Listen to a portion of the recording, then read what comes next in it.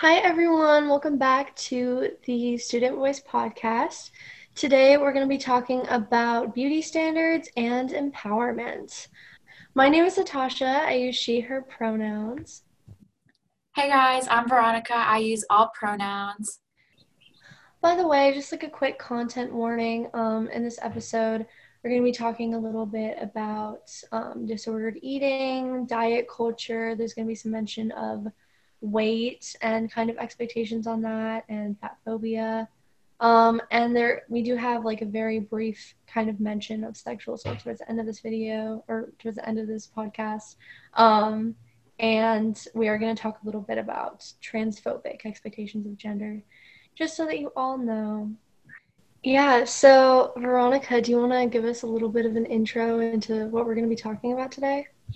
Yeah, so we're going to be talking about body positivity and body neutrality, and we're going to go into the definitions first. So, in relation to body positivity, body neutrality is more just accepting your body and not really having much of an opinion on it. And like, instead of being overly positive or overly negative, it's a movement that's kind of going against the body positivity movement and just accepting your body as it is. And body positivity kind of can sometimes on social media promote toxic positivity. And that's what a lot of people had problems with. But essentially, what body positivity is just loving yourself and loving your body no matter how it looks and no matter what stage it's in. So, before we keep talking about it, Natasha, what are your experiences with body positivity and beauty standards?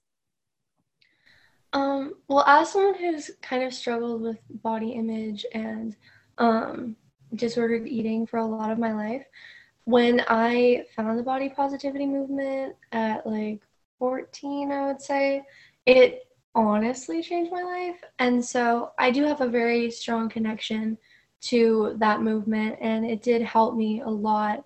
And frankly, the way that I see it is like kind of like I don't want to discount anyone's opinion. Like, if we think one should fully take over the other, I think that's fair.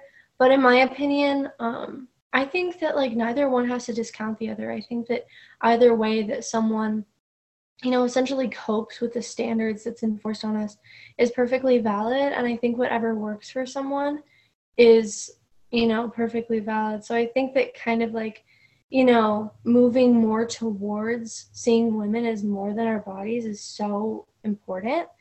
But I also think that there are definitely positives to body positivity. So I think, at the forefront of this kind of debate should be the recognition that both of these movements are so important to people and we can have both, you know. What Yeah, about you're your totally right. It's all about moderation and just doing everything in a slow or fast pace, depending on what's good for you, right? mm-hmm. Yeah, I also I read an article a couple weeks ago by a therapist who helps people work through eating disorders.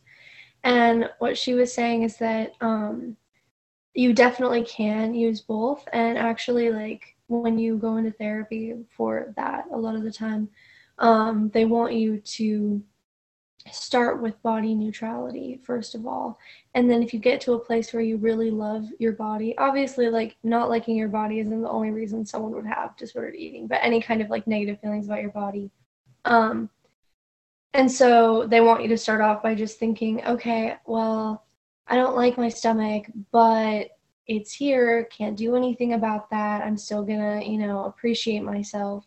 And then if you get to a place where you truly like love the way your body looks on top of everything else, that's great, but you don't have to. And I really liked that take on it, because you don't have to love your physical appearance to just exist. But I also see how it's so empowering to love the way your body looks in a society where we're really taught not to. Yeah, you're totally right. I mean, in ballet class, because I used to take ballet way long ago, one of my teachers, what they would always say, and it still sticks with me to this day, even though I haven't taken dance in so long, is I don't want to see your lunch. And I've seen it on TikTok. Other girls have actually gone through the same exact thing, and their teachers would say the same exact thing. So they would want us to suck in our stomach or whatnot so we can have a good ballet pose or something like that. And really, it was so damaging because we were so young, and ballet is mostly women. At least in my class there was no guys in it, so it would be like every girl was self-conscious no matter how skinny or how fat they were.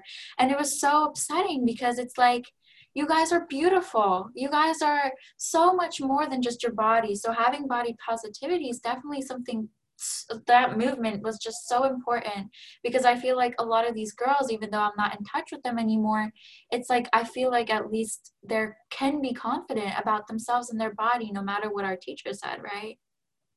Yeah, totally. And I'm so sorry. That's like, it's so sad, like that, like little girls or like anyone who was socialized as a young girl, like has to go through that. And yeah, I had like kind of a similar experience because I also did ballet when I was younger.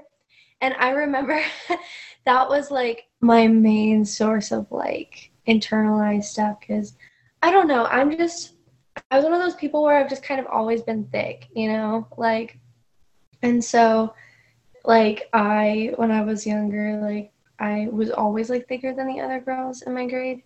Um and like I was always like really upset about it. Like I would talk to my parents and be like, why am I fat? Which I wasn't even fat. Like, check your privilege, Natasha. But, like, I was like, Mom and Dad, like, why am I fat? I'm terrible. And they'd be like, well, I don't know, you're fine. Like, why do you care? Like, my household was very much more like body neutral. Like, oh, who cares? Like, just read the Bible again. Like, who cares if you're pretty or not? But, like, and so like, I don't know, I'd be like, well, the people who like will make fun of you for it say it's because you're not healthy. And my parents would be like, you literally like we go to the farmer's market like twice a week. Like you're fine, you're healthy. And it's true. And it's so sad that I like, thought that I was like unhealthy just because of the way that my body looked. And it also like it led me to neglect the amount of privilege I had to be eating so well and to be so healthy growing up. And so yeah, like when I would go to ballet, that was like when I really felt out of place. Yeah, I mean, it comes to a point of, oh, I want to look a certain way and what's really healthy for you, because health is looks different for everybody. So health for you is completely different from what health a healthy body would be for me, right? And I think it does have to do a lot with also socioeconomic influences, like where you live. Do you live in a food desert? Do you have like access to food, to nutritious food that isn't just like, I don't know, Walmart and like a McDonald's near it? Or do you live near those places? Like I live near a foods market too. So I have the access to healthy food. And so I've learned that as long as I'm eating healthy, I'm okay with what my body looks like. But not everybody has that privilege. Food privilege is something that like a lot of people forget to check. I know I definitely do. Like I live like down the street from a Whole Foods. But like I have been very lucky to always have good food. And that's why I think that like health is a privilege. Like, so like yeah, like health comes at every weight, every size, every look. Like you really can't look healthy. But at the same time, I think that it's important to realize that like being able to eat healthy, having a gym membership, like these are all privileges. And so I think that it's important, regardless of whatever movement, to not just say like you can be healthy at any weight, but also you don't have to be in perfect shape and super healthy just to feel good about yourself, because that's a privilege. No, that's a really good point. Like, you hit everything right there. Snaps to you. But yeah, I guess that kind of gets into the next topic, which diet industry and how these awful things are pushed, especially on young girls or young people socialized as girls. And I think we all have those memories from a young age of that being pushed on us. Or maybe I'm just weird because I had disordered eating. So, but I don't know. What have your experiences been with the diet industry?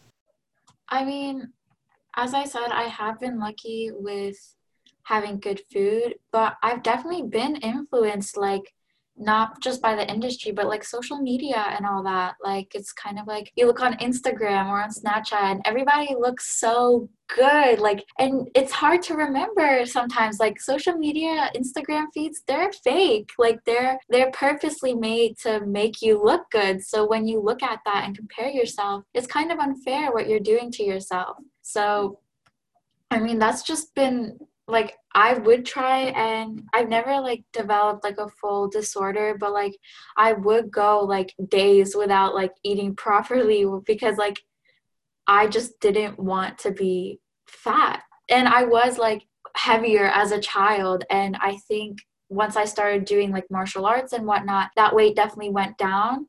But like I still felt so insecure because of just things that aren't even real. And it's kind of funny, I want to say. Like, it's like amusing, it's interesting. Why did I care so much? And the answer is just because everyone else did.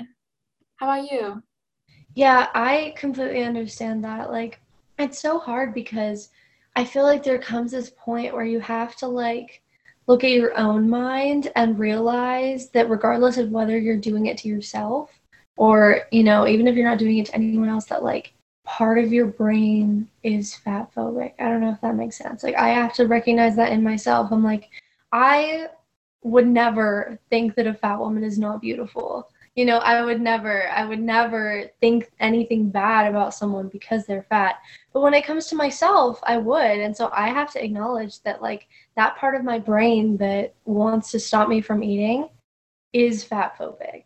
And I have to work through that, and that's an unconscious bias that, like, does matter. And, like, I don't know if that makes any sense, but I just think it's, like, so odd that even if we can get to a point where, like, we're never like fat phobic towards other people, there's always going to be part of your brain that like does it to yourself because we've been so socialized to do that. Yeah, you're right. And I remember seeing like Instagram posts, and it would be like, you have to treat your body like your best friend, right? Because you wouldn't say something like that to your best friend, but when you look at yourself, you're like, oh, I don't look right or whatnot. And your feelings are totally valid. Like, I think you're so strong, like, honestly, like, coming as a genuine like response. Like, I think you're incredibly strong, and I think every woman, no matter, like, especially trans women and people, women of color, they are so strong. And they, not only because both of us are white, so we don't go through as much as they do in comparison to the beauty standards. And I think you wanted to talk about like Western beauty standards and all that. Yeah, completely. Like, I read in Hood Feminism, which is a really good book, that really like helped me become more like intersectional as a feminist. So I would highly recommend.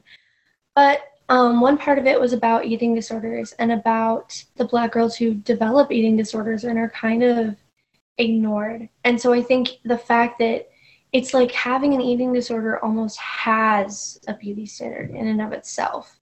Because when you think of, eating disorders and you don't have one, you haven't struggled with that. I mean, if you just think of what pops to mind immediately, it's probably a very thin white girl. And so often, women of color, trans women are neglected from the conversation. But I think that like there are so many women who are heavily impacted by the Western beauty standard. And that's something that I'll never go through, but it is definitely could take a toll on someone. I mean, if you guys don't listen to her, you guys should. Mitski, I mean, one of her songs, Strawberry Blonde, I recall, it's about being a woman of color and like looking at white beauty standards.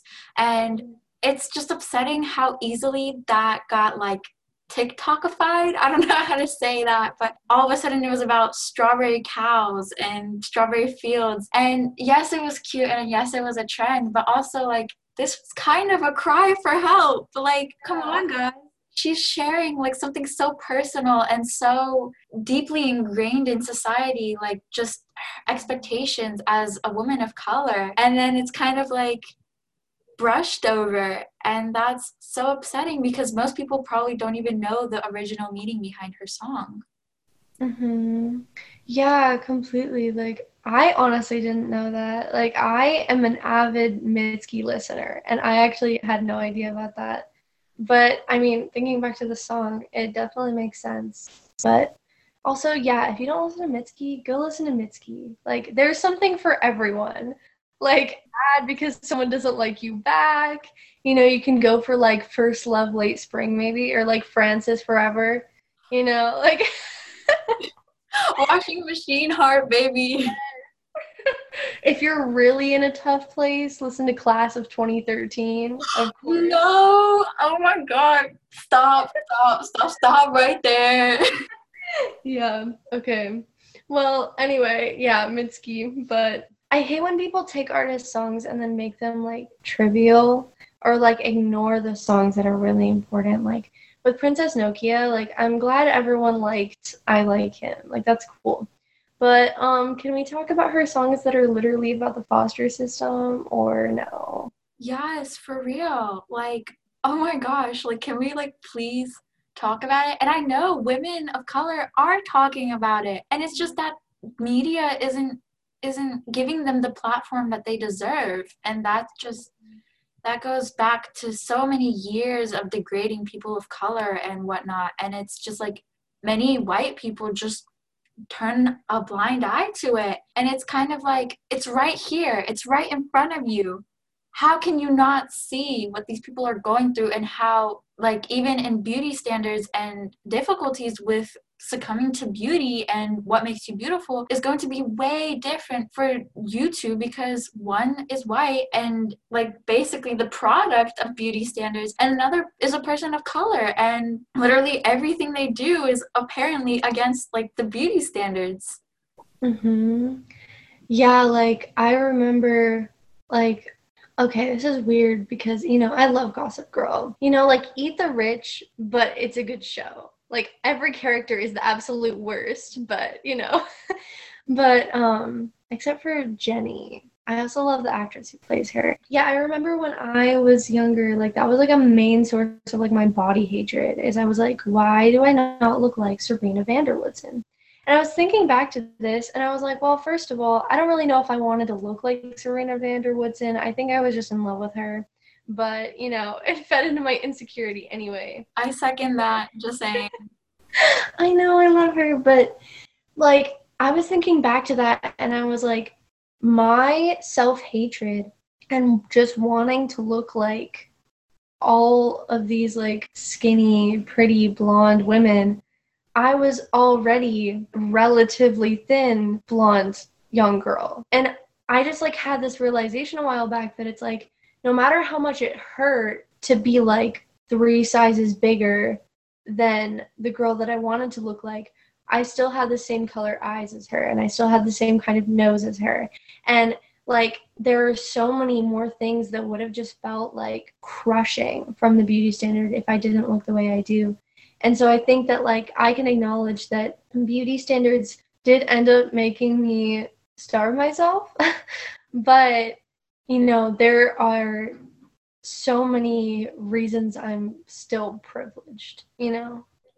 Yeah, and that just goes back to how before anything, you are still privileged if you're white. Mm-hmm. So you could be gay, you could be trans, I'm both.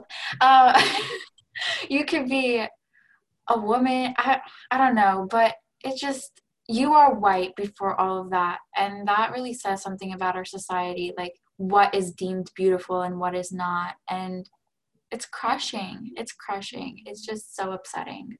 Yeah, I read a book like a couple weeks ago. That's like my signature phrase on here. I was reading this book. My friends always make fun of me. They're like, your signature phrase is like, I was reading this book, I was listening to this podcast. But yeah, I was reading this book a couple weeks ago, and it's called Fearing the Black Body. You might have seen it on like TikTok. That really like I mean, I'm not surprised. Frankly, if there's anything in society, like you could look at anything, regardless of if it's like deemed problematic or not. And if there's a societal standard, it's probably based in racism. So I wasn't too surprised, but it really opened my eyes to how irrelevant weight is. Like it's just racism. Drop the title and the author again, like I want to read on this. I want to be knowledgeable as well. Yeah, for sure. It's Fearing the Black Body by Sabrina Strings.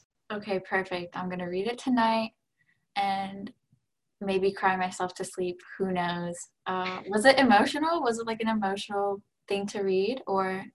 No, it was like I don't know. It was like it wasn't emotional. I mean, it was emotional because I struggle with that, but it was like oddly like comforting, because it's like beauty standards control us so heavily, and to just know that like they're wrong, like to just know that like because I even like okay, like I'm not fat, like I technically count as mid-size, and I'm not gonna like say that I'm not, but I still like deal with like essentially fat phobia like from my doctors. Like I'll go in for a problem completely unrelated and they'll be like, fun fact, you are too thick. You gained too much weight. And I'll be like, bro, I'm literally here because of like something completely unrelated. Like I've had doctors like not even want to talk to me about like refilling my medication because they just want to talk about my weight.